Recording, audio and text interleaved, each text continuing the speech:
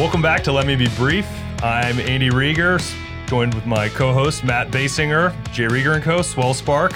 We're here with our friends from Let It Fly Media, crushing the production of this. And obviously, our coffee and water is sponsored by Hub International.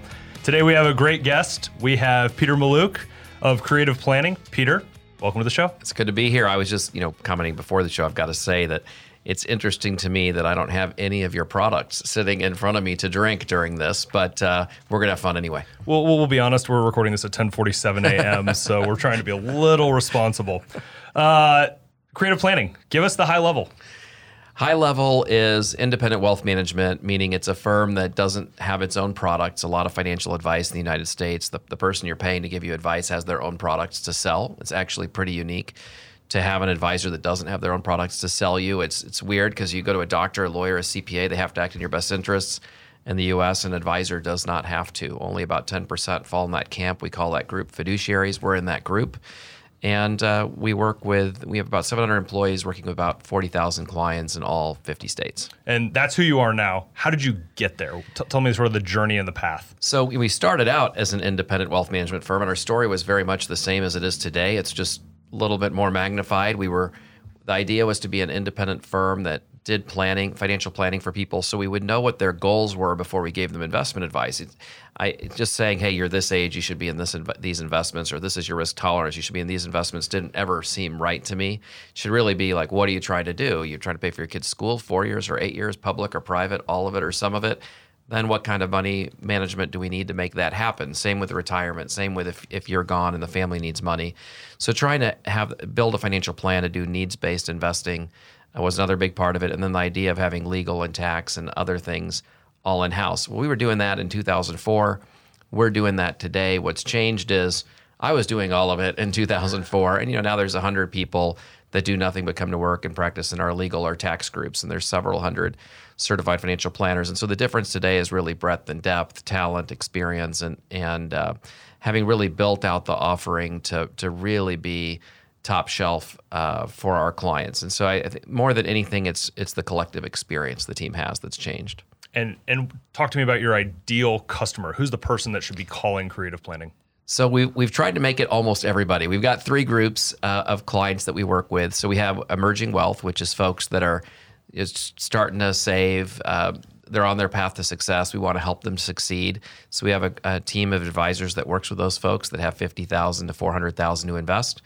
Then our largest group is what we call our private wealth group, works with people that have $400,000 to 10 or 25 million. We have hundreds of advisors all over the country that work with those folks. We have thousands of clients in Kansas City that fit in that category. And then we have an ultra affluent practice that works with a few hundred families that have 10 million, 25 million, several hundred million or more to invest. And so wherever that client fits, we've got a team designed to meet their needs that's working with people like them all the time and has the resources in-house to help them. So I get to be the dumb guy on this podcast, which is my very favorite thing. That was me. And Andy and I have great conversations. He comes from a financial background. I come from an education background. Yeah. But one of the smartest decisions I ever made when we were 21, 22, young and married, we started financial planning. Mm-hmm.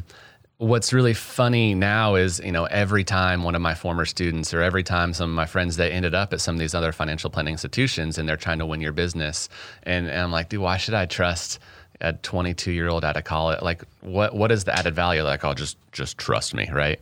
The proof is kind of in the pudding for y'all in that you've received numerous awards for what it is you do. But could you talk to us a little bit more in depth? Like, what is the value add? What makes you different than the hundreds of other places in not just Kansas City, but in the United States that promises to help customers, help people take care of their money and serve them long term? I think a big part of it is just avoiding the conflict. I mean, you don't want to pay somebody who's then going to go, okay, here, my advice to you is for you to buy my company's mutual fund or my company's life insurance policy.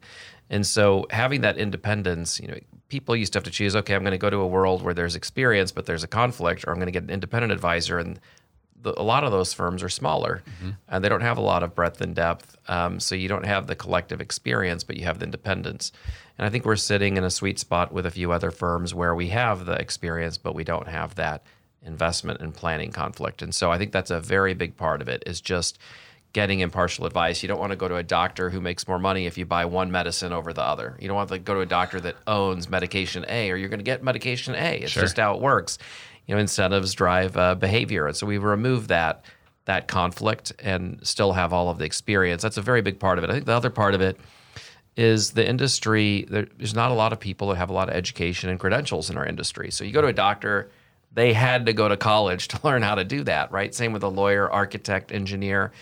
Most advisors don't have any education or credentials related to advice. And so, every team we have at Creative Planning that's sitting with a client has a certified financial planner, has an attorney, has a CPA. And so people that are educated and credentialed and participating in continuing education. So really just making sure people we're putting the best advisors we can in front of people's, I think another pretty significant difference. It shouldn't be a difference. The things I'm talking about should not be differences. I mean, imagine a doctor saying, hey, the difference is, that I'm at a big is that I'm at a hospital with a lot of great tools. I don't sell my own products, and I went to school, right, for this. I mean, that would not be a difference. We expect it there, but in financial services, it is one. Yeah, and you all have clearly had a lot of success. You drive on Knoll and you get to see your name in lights, right, on the building. But why has that model been so successful for you guys? Why has that helped you to grow so much over the course of the last 16 or so years? Well, I think part of it's because it's unique in the industry. And so somebody's looking for an advisor and they want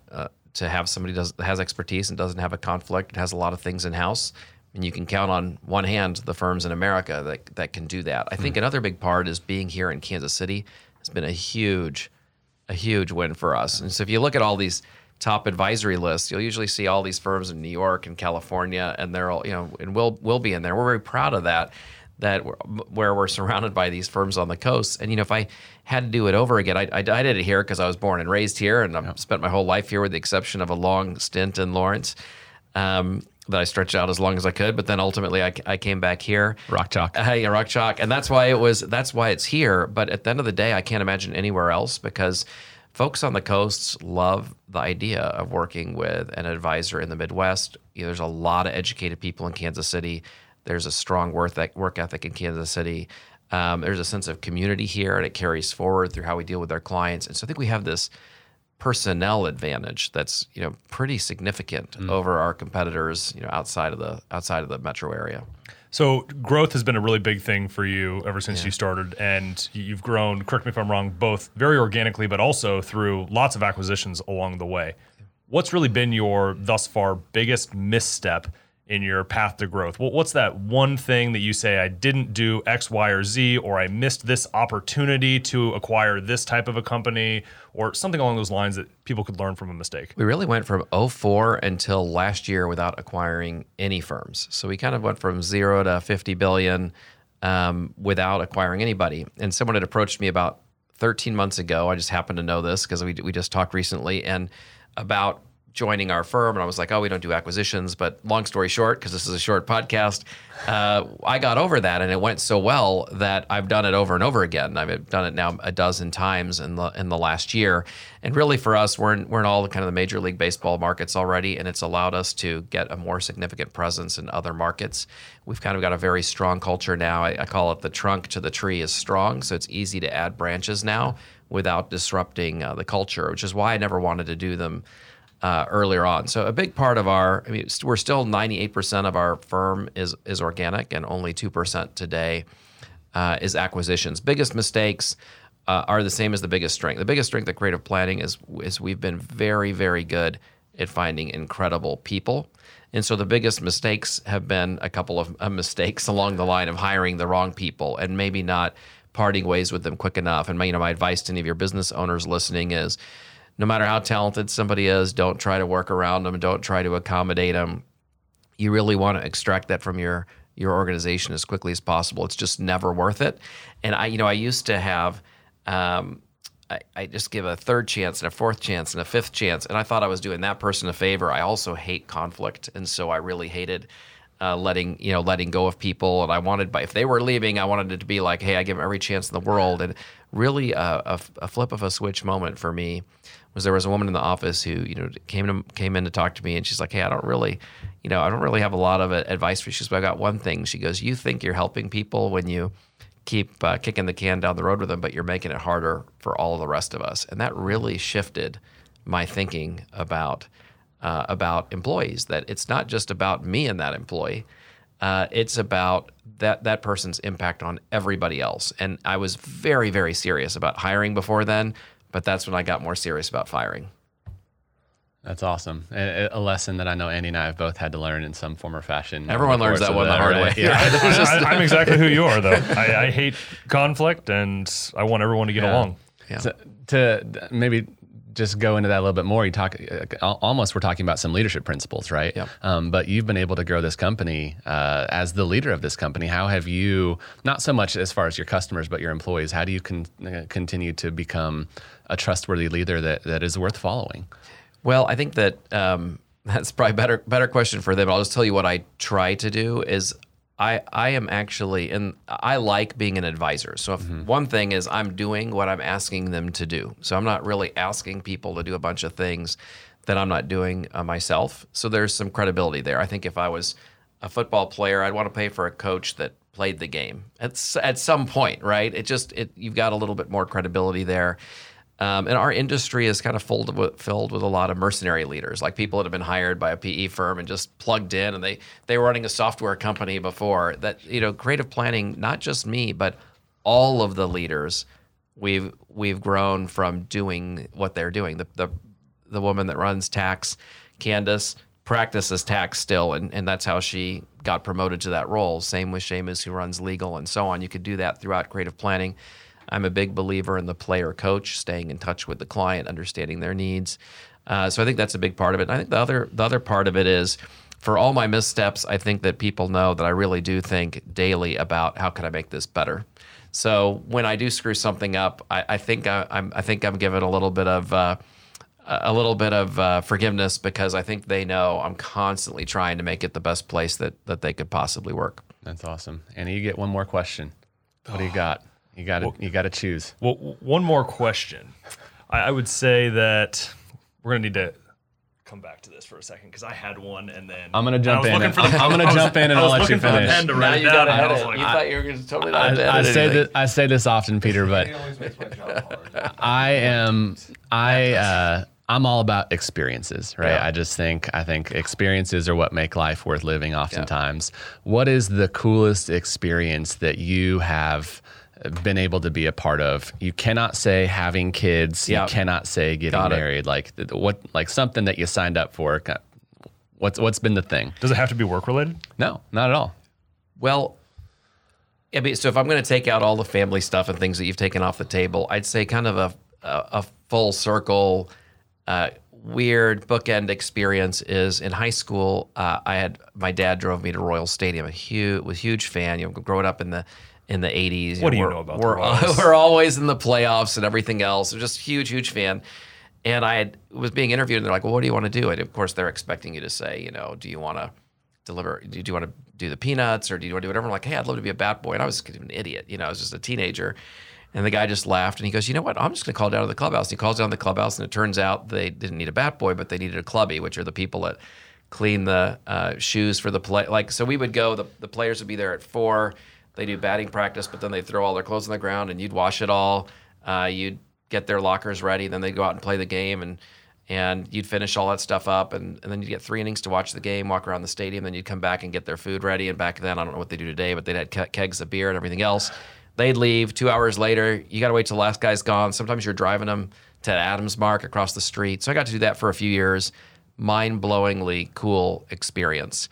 And so then, when Sherman was putting together the ownership group now, and to have the opportunity to be involved in that was just such a weird. I mean, I wouldn't call either of those the greatest experience of my life by a stretch, especially even with you eliminating all the things. But in terms of just wow, that's cool moment. Full circle. Was a full circle moment, awesome.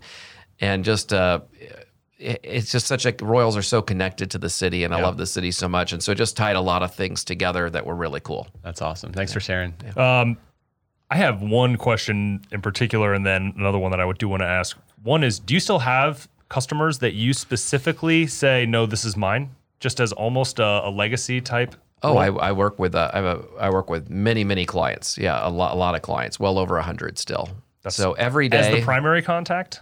Every day, I am the wealth manager for a big group of clients. That's right. So basically, I would say I'm seeing 5 clients a week, probably on average, on top of the other things. But what that really does is it gives me, when you're in that meeting from beginning to end, and you're involved in the investments and what they're trying to accomplish as a family and everything else, it makes it easier to understand, well, what are the needs of the organization? How else can this organization meet this family's needs or the client's needs? What is it that I should write about in the next newsletter or talk about in our next podcast? Because you start to get all those questions directly. You don't have to wait till they get so intense at other levels that they work their way up to you. And I think it helps. And plus, it's my favorite thing to do at creative planning. And so I'll never let that part of the job go. Last one from me. Stress. What's your secret to handling stress? Like everybody, I get a little bit stressed, but I really have this feeling that like most things don't matter, and most things aren't worth it. I saw Keanu Reeves quote, and he goes, "I'm just at the point in my life where if somebody says 2 + 2 is 5, I just say okay." There's just a lot. You don't have to have an opinion about everything. You don't have to argue about everything. If something happens, I pause and I ask myself, 5 years from now, is this going to matter? And 99 times out of 100, the answer is no. Now, the problem with that thinking is sometimes you're like, well, shit, this might matter, 5 years from now. But what it does is it lets you focus on really getting that thing right. And so you guys know as leaders, or even if you have a big client base or whatever, you are going to have decisions coming at you all the time and stressors coming at you all the time. And if you really focus on what matters, you wind up not being a stressed out person because most things don't matter, and you're putting your energy into the things that really do, so you make better decisions there. Very cool.